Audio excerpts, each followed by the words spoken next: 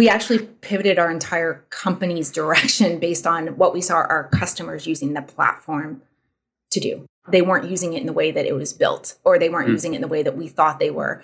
And so that's what's kind of led us on this partnerships journey, is when we started to see these brands working with other brands and creating these really cool tech integrations. And it has led our company to change the way that we think.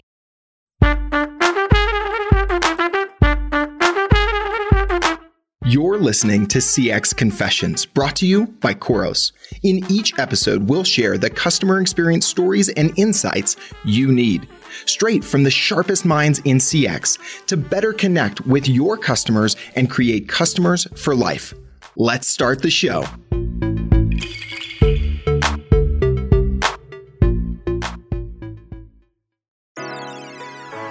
Hello, and welcome back to a new episode of CX Confessions. I'm your host, Catherine Calvert, CMO for Khoros, joined as always by my fantastic co-host, Mr. Spike Jones, GM of our Strat Services business. How you doing, Spike? I'm here, and it's good to be here. We another amazing guest. I know there's a lot of chock full, beautiful little nuggets of awesome in there, so I'm excited to get right into it. I am really excited for our conversation and for you to meet our special guest. She's been hanging tough in the marketing industry for over 15 years. Christy Garcia is the CMO of Impact.com.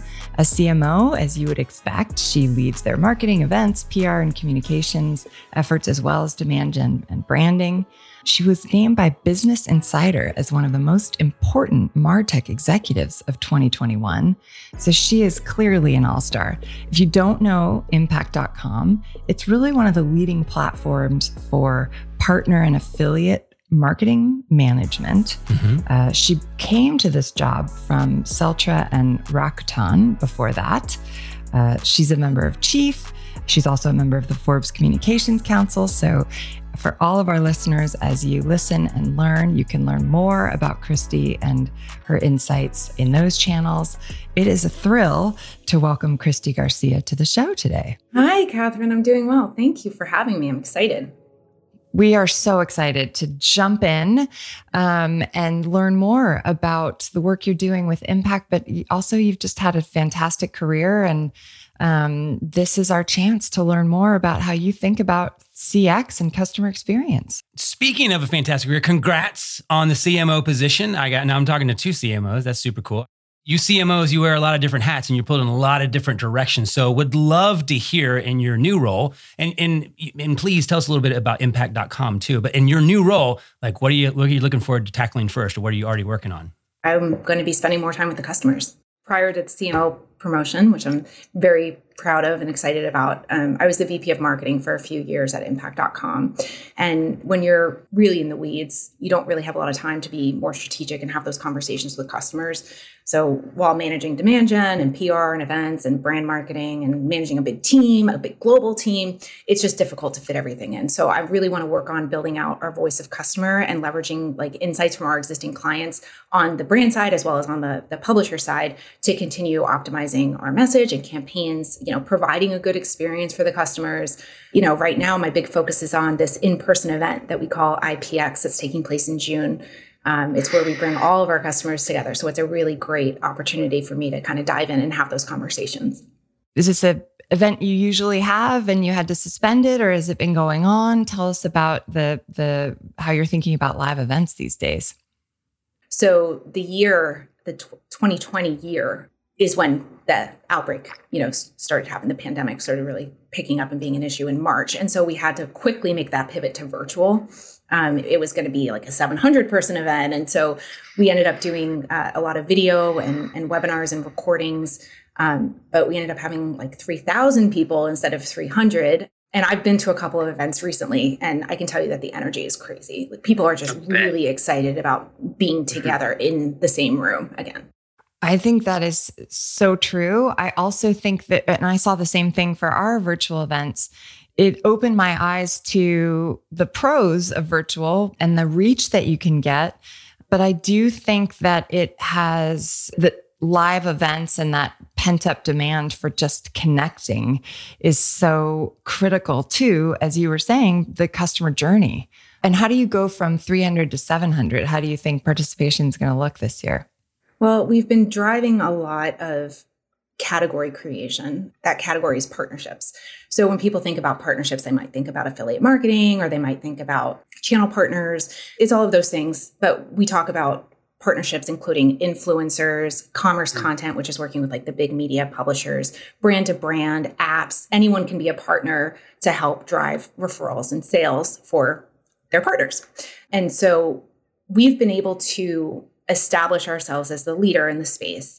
And a lot of companies that had not previously considered something like affiliate marketing for whatever reason are really leaning into this concept of using a platform to meet new partners, engage with new partners, drive leads, sales, referrals, and then contracting and paying and doing all the measurement through one place. And that's what Impact.com does. We really help businesses grow revenue through partnerships. And some of our most mature clients are seeing 30% of their total revenue through this channel.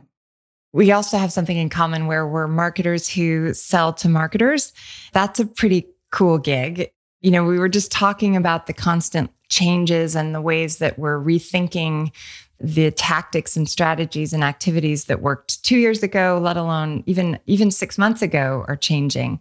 So how do you think about your audience, and especially when you're doing category creation, how do you think about your team and how to get them focusing on the right things while staying agile?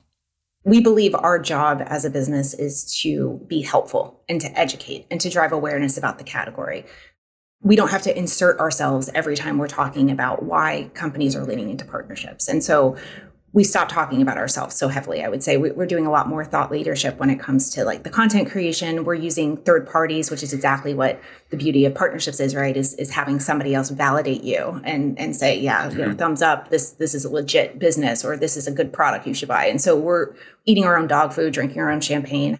We do have a very active demand gen team. And the way that we really look about performance there is we compare ourselves to ourselves. And so we benchmark performance against, you know, prior quarter, month, year, however we're setting it up. So for example, paid search, we would expect a minimum of $1 in, $2 out, right? We're looking at email open rates and click rates and paid social and direct buys, and it's all measured against past campaigns. And so we know how many leads we need from each channel and how to get there. I would say, to your point about things changing all the time, it's important to not be overconfident in your media mix or to start to get complacent. Because new channels and new marketing strategies are created all the time. And tech just makes it happen at lightning speed. So we got to stay on our toes and spend a lot of time researching new paths to conversions, because the mix we have today is going to look a lot different than what we're doing 6 months from now. Yeah. And you got to get it smart on it quick. I mean, that's same for my team. And so when these new platforms pop up, we got to be, because we know our customers are going to come to us and go, do you have a point of view on how we should use TikTok? And we're like, oh, we're figuring it out ourselves, but here's what we think. And we do figure it out. For you, and you already touched on it a little bit, I mean, this partnership space, it evolves all the time. It's constantly evolving. But do you kind of see where it's going over the next couple of years? Do you have any opinions or thoughts around that? Yeah, I would say that I've been in the industry since 2010. And there has never been a better time to be in this space. Journalists are covering affiliate marketing, influencer marketing. It's everywhere. Brand-to-brand partnerships are being really promoted and actively kind of like viewed and read. And it's a lift across the entire industry, not just Impact.com, although we're the leaders, arguably. Partnerships really represent this revenue-driving channel for all businesses. And because it's CPA-based, right? Cost per, performance really is sort of how to think about that. And it's usually based on a referral, a sale, something happening. As a prediction, the industry is really moving to outcomes. And I don't mean just like affiliate marketing and partnerships. I mean the ad industry. Consumers aren't interested in ads, right? They don't trust them. They're not clicking on them, especially marketers. Oh my God. But my prediction is that these vanity metrics that some marketers have been leaning on a lot to say, okay, well, I know this was successful because of these impressions or because of this anecdotal feedback. It's like, well, okay, but wouldn't you rather have something concrete that you're looking at, like an actual sale? And of course, the answer is yes. And partnerships can make that happen. So I see that the appetite for that type of CPA-based approach is definitely driving us business. So you said you see vanity metrics going away. Even in influencer marketing, a lot of people are like, what am I getting from this? Being able to be measurable, that's budget that's not going to get cut. And that's how I always tell my team to think about it. So in the marketing word salad or acronym salad, you're talking about, like, once upon a time, we would talk about CPI, right? Cost per impressions. And when you say CPA, you're talking about cost per acquisition of the sale, of the opportunity, essentially, is how you're helping folks to think about it. Yeah, that is pretty powerful. The firmer the lines to revenue, the more protected the budget, right? And the more way you can optimize if things aren't working. You know, I think one of the challenges that I think about when we think as a business about partnerships and the strategic opportunities there is the protecting your own brand and making sure that the partner can deliver on the promise that you've worked so hard to create about your own experience. And how do you coach people to think about partnerships and building the right kind of trust and connective tissue between companies? I really believe that the partner should be viewed as an extension of the company that they're working with, right? So customers can't always tell the difference. If you're a representation of a brand or of a particular product that you're recommending, that's, you're sort of taken as like the person connected there, whether or not you actually are. So what can happen, and I've seen it, is that a brand decides that they need to be more prescriptive and control what's being posted and written. Let's use an influencer example. Like, we want you to say X. And that's when performance goes south, because the whole purpose of the partnership is to leverage each other's strengths, and you have to allow creativity and flexibility in the promotion. And so if the brand is telling the influencer what to post, the influencer who knows their audience and knows what they're going to respond to needs to be able to push back and say that's not going to work. If it's inauthentic, if there's something that comes out, and you see that all the time, right? That's always what people poke at with influencer marketing is how, oh yeah, I'm sure this particular celebrity is actually using a diet pill, right? But consumers can smell that a mile away. They are so smart, right? And so it's really about being authentic and believing in the product or company that you're referring, and then sort of allowing your partners to do what they do best. If you knew what to do, you wouldn't need them, right? Mm-hmm. And so you need to lean on them as people who are smarter than you in some ways. Just like you want to hire people on your team that are smarter than you, you want partners that have reach that you don't have, or have some expertise that you can leverage for yourself. But the fact is, you need to be trusting those people, and they want to get paid, right? So they're going to do everything they can to ensure that the campaign or the partnership is successful also. So brands are still trying to control the narrative? What? That's crazy. And a lifetime ago, we created this ambassador program. We told the people, the leaders of that, we paid them very little, but they were very passionate about this category. We said, you can talk about anything you want. And then the brand came on top of us and said, but you can't talk about our competitors. And this is a category where, like, you just don't have one thing that was made by one company. You have drawers and drawers of things made by different companies. And we're like, that's going to come across, to your point, as inauthentic, and people are not going to tune in if we're just pushing these products. So it's interesting to hear you say we're still dealing with some of those same things. Yeah, it does happen.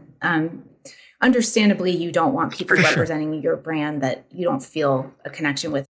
Makes me think of Spike and I were talking about favorite podcasts in addition to CX Confessions. And we were talking about the Conan O'Brien podcast. And he's got this very charming part where he does ads, but he does them himself. And their ads, they're not his thing, but it's clear that he's knows these companies and is connected to the story, literally connected to the story. So that's fascinating. There are so many tropes and practices and ideas around partner marketing and being a CMO. We always ask our guests for their thoughts on this question. What is a commonly held belief or industry practice that you passionately disagree with? I would say historically, and this is still a challenge, some people will look at affiliate marketing and say they don't believe it's incremental. And so what I mean by that is, let's say a coupon site, you're working with a coupon site and they send traffic to a retailer site, and the consumer uses the coupon code and buys the product. The retailer may say, oh, we would have gotten that sale anyway. They came in at the last minute to kind of steal the sale. But that's a feeling that's usually not backed up by data. So what is backed up by data is that consumers have said that they won't purchase certain things that aren't on sale or have free shipping or something like that. So these coupon sites have a lot of power, and they shouldn't be frowned upon just because it's the last touch of the customer journey and can come in at the bottom of the funnel. I've actually seen some retailers that have decided like, we're just going to not have business with this coupon publisher anymore. And guess what happens? Their revenue drops significantly. So it's very important to understand that affiliate marketing and partnerships, different partners can touch different parts of the funnel. And if you're very concerned that it's not incremental, try shutting it off and see what happens. But I don't recommend that. You talked a little bit already about the data that you encourage your customers to think about, which is fantastic. The data you think is kind of growing in importance, and data is kind of waning in importance. But for you and your customers, what's the data that you're looking for that's most important to you? Yeah, that's an easy answer. It's their pain points and how the product is solving them. As marketers, we do everything we can. We research, we talk to people, maybe we create personas based on our experience, or I'm a marketer, so I know what other marketers want, but you're just guessing. And it can be a really expensive mistake if you're not really thoroughly having those conversations. But I've made that mistake before, which is how I know. we actually pivoted our entire company's direction based on what we saw our customers using the platform to do. They weren't using it in the way that it was built, or they weren't using it in the way that we thought they were. And so that's what's kind of led us on this partnerships journey, is when we started to see these brands working with other brands and creating these really cool tech integrations. And it has led our company to change the way that we think and talk about things. So I would say that anecdotal feedback, from sales or customer success isn't enough. Like you need to talk to the customer, and then you also need to watch how they're using your product. But those two pieces are gold for marketing. I think that's really powerful. And I think it's a underappreciated opportunity, right? That people, you have this chance to watch how customers, especially in a SaaS business, to watch how they engage with your solution.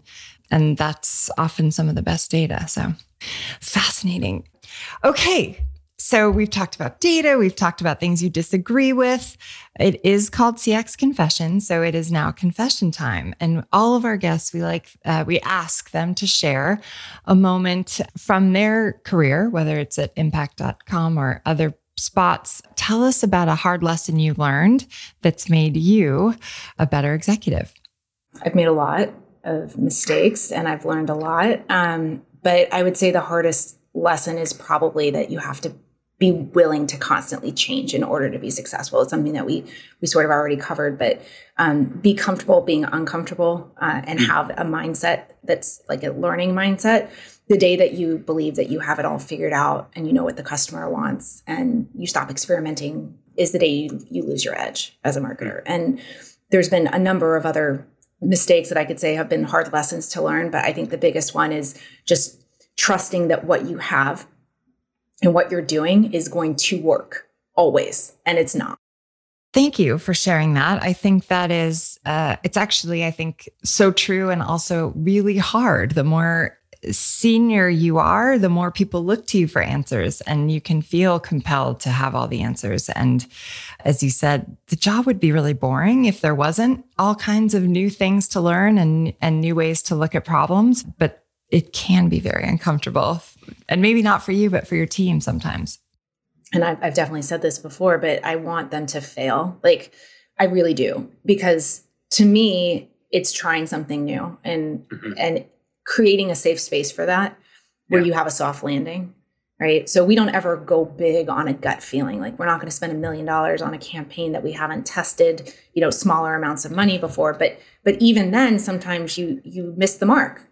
Something didn't go the way that it should. And that's okay. Like, we're celebrating the fact that we tried something we're not experts in. You have to be, okay with failing as long as you're trying. That's great. Great advice and a great environment to create for sure. Well, this has been a fantastic conversation, as we knew it would be. Thank you for sharing so much perspective, and you've given us a lot to think about in the ecosystem. I think partners, everybody recognizes there's opportunity, but it can feel unsettling to be so dependent on, or to have to chance your reputation, your sales process with others. And I think you've given us some fresh ideas on how to look at that funnel and the impact that partners can have. Now, before we sign off, Christy, we always like to spend a little time getting to know our guests. We have 5 quick fire confession questions we always ask because one of the heart and soul's tenets, one of the key tenets of CX Confessions is that the customer journey is personal. And so we always like to get a little personal before we sign off. So you ready to play 5 questions? Yes, I am. All right. Christy, what was the first concert you ever attended? I'm going to date myself, but it was New Kids on the Block. Oh, I bet that was so fun. What was the venue? It was somewhere in Florida. All right. How about your first job? I was a lifeguard at a water park when I turned 16. Yeah. Okay. So that was pretty fun. That would be fascinating. That feels like a movie from the 80s or 90s. Speaking of jobs, if you couldn't do the job you're doing today, what profession would you attempt?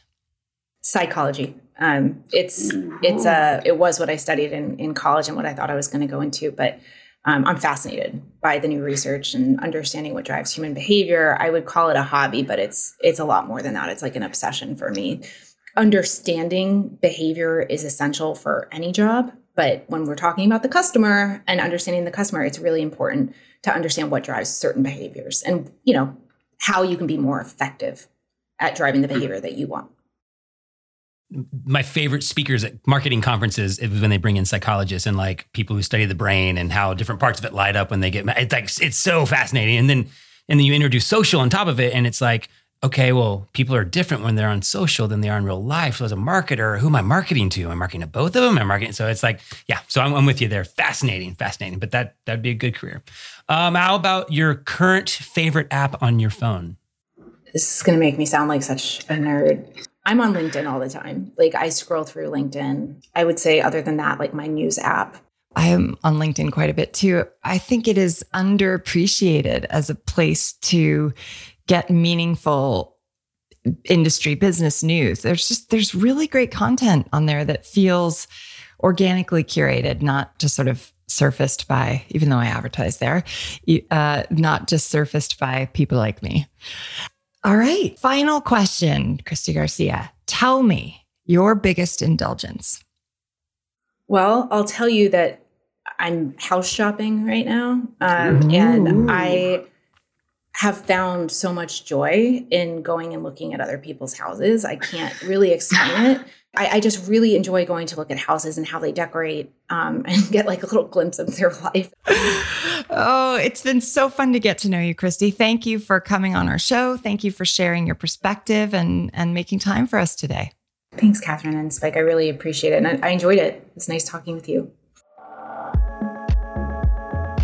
Oh, Spike, wasn't that great? Mm-hmm. So interesting. That was a good one. She's great. There was a lot there. I saw you light up when we talked about vanity metrics. I know that's a hot button for you. Yeah, as a lifelong marketer in the agency side, that's all we talk about. And it's like, I had one customer and they're like, we want this many followers or this many likes. That's what it was. And we're like, why? And they said, because our competition has more. And like, that's not a reason, man. Like, cool, right. We can get you that. But again, vanity metrics, like how many people have seen this tweet? Mm-hmm. Cool. Who cares? How many people actually bought something because of it? So I love how she's thinking. And I know she said it's never going to go away, but I loved how she's thinking about these are the ones that are actually more important. These are the metrics that are rising to the top. And while probably down on the spreadsheet somewhere, the vanity metrics still be there, right. But de-emphasizing makes me happy. Yeah. And it's hard. It's really hard work when you don't have the right tools or systems in place to measure all the way through the pull through to the funnel. But I will say, I think what she was getting at, and I think the tools have advanced so far now that it shouldn't be that hard. It's worth the investment because all the vanity metrics in the world, when your budget's under pressure, don't hold up. It's when you can point to revenue and when you can then compare it, right, as she was saying, to the cost of acquisition for one of those ads versus, an expensive salesperson. I really also like how she honed in and talked about the perfect partner, because it's so important to have that extension. In your experience and what you've seen out there, what are your thoughts around that, about having that authentic voice? I really thought that was the heart of the tension. And I think it's very hard as a marketer to relinquish the control. But her point about remembering, I mean, it's really a point about humility, right? If I didn't need the partners in the first place, then I wouldn't have that tension. And so I think it is key to spend the time up front to make sure that you're choosing your partners wisely. But if you need that help, and I think the data says this is a really effective and efficient way to extend your reach as a marketer, then you've got to trust that they are the right partners, which means you're trusting their choices and their voice and their ability to be authentic in whatever they're bringing to the table to support your business. Yeah, and it sounds like Impact.com does a lot. She kind of lit up whenever she's like, "Oh, so much research goes into the perfect match between these," which I think that could be a really fun job. But I appreciate I appreciate them doing that. Like a Match.com situation. Yeah, a little bit. That's super cool. Yeah. Your customers expect to be understood. Their likes and dislikes, their history with your brand, and their communication preferences. But so many companies struggle to connect the dots of interaction across their own teams and channels, and it's creating customer experience challenges and disasters. That's where Khoros can help. Khoros is the award-winning customer engagement platform built to turn those siloed interactions with your customer into enterprise value. Khoros works with more than 2,000 of the world's leading brands and powers more than 500 million digital interactions every day. Khoros is the award-winning platform for digital-first customer engagement. Ready to create human connection across the digital customer experience to create customers for life? Learn more at Khoros.com.